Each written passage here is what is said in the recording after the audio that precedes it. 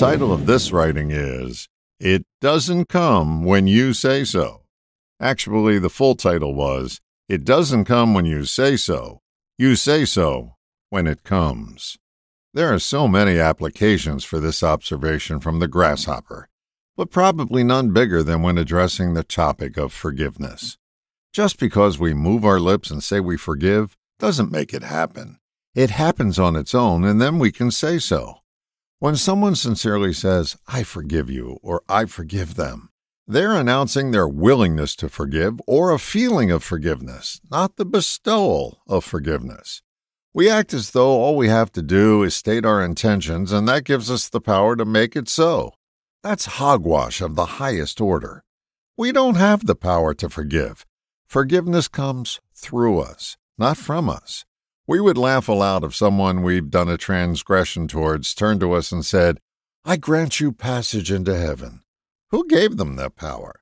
I believe forgiveness is talked about too much and sought too little.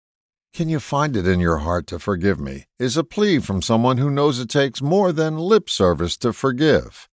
We have to find a willingness to allow it to come through us from someplace other than our mind and mouth. The transgressor isn't the only one who needs to seek forgiveness. We, the aggrieved, need to seek it too.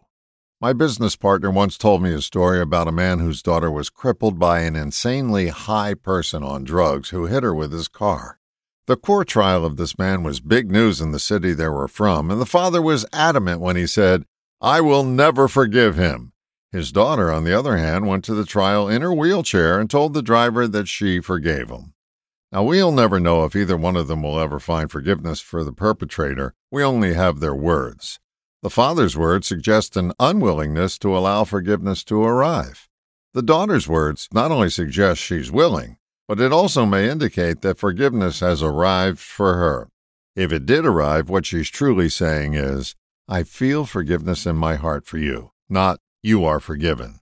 Saying the latter is treating forgiveness as something we can bestow upon another. We don't have that power. We only feel it flow through us and let others know about that feeling.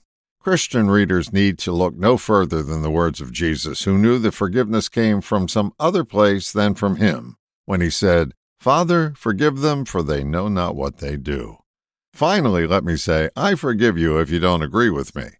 That's about as high-handed of a superior statement as I can make to illustrate that what we too often label as forgiveness is fake.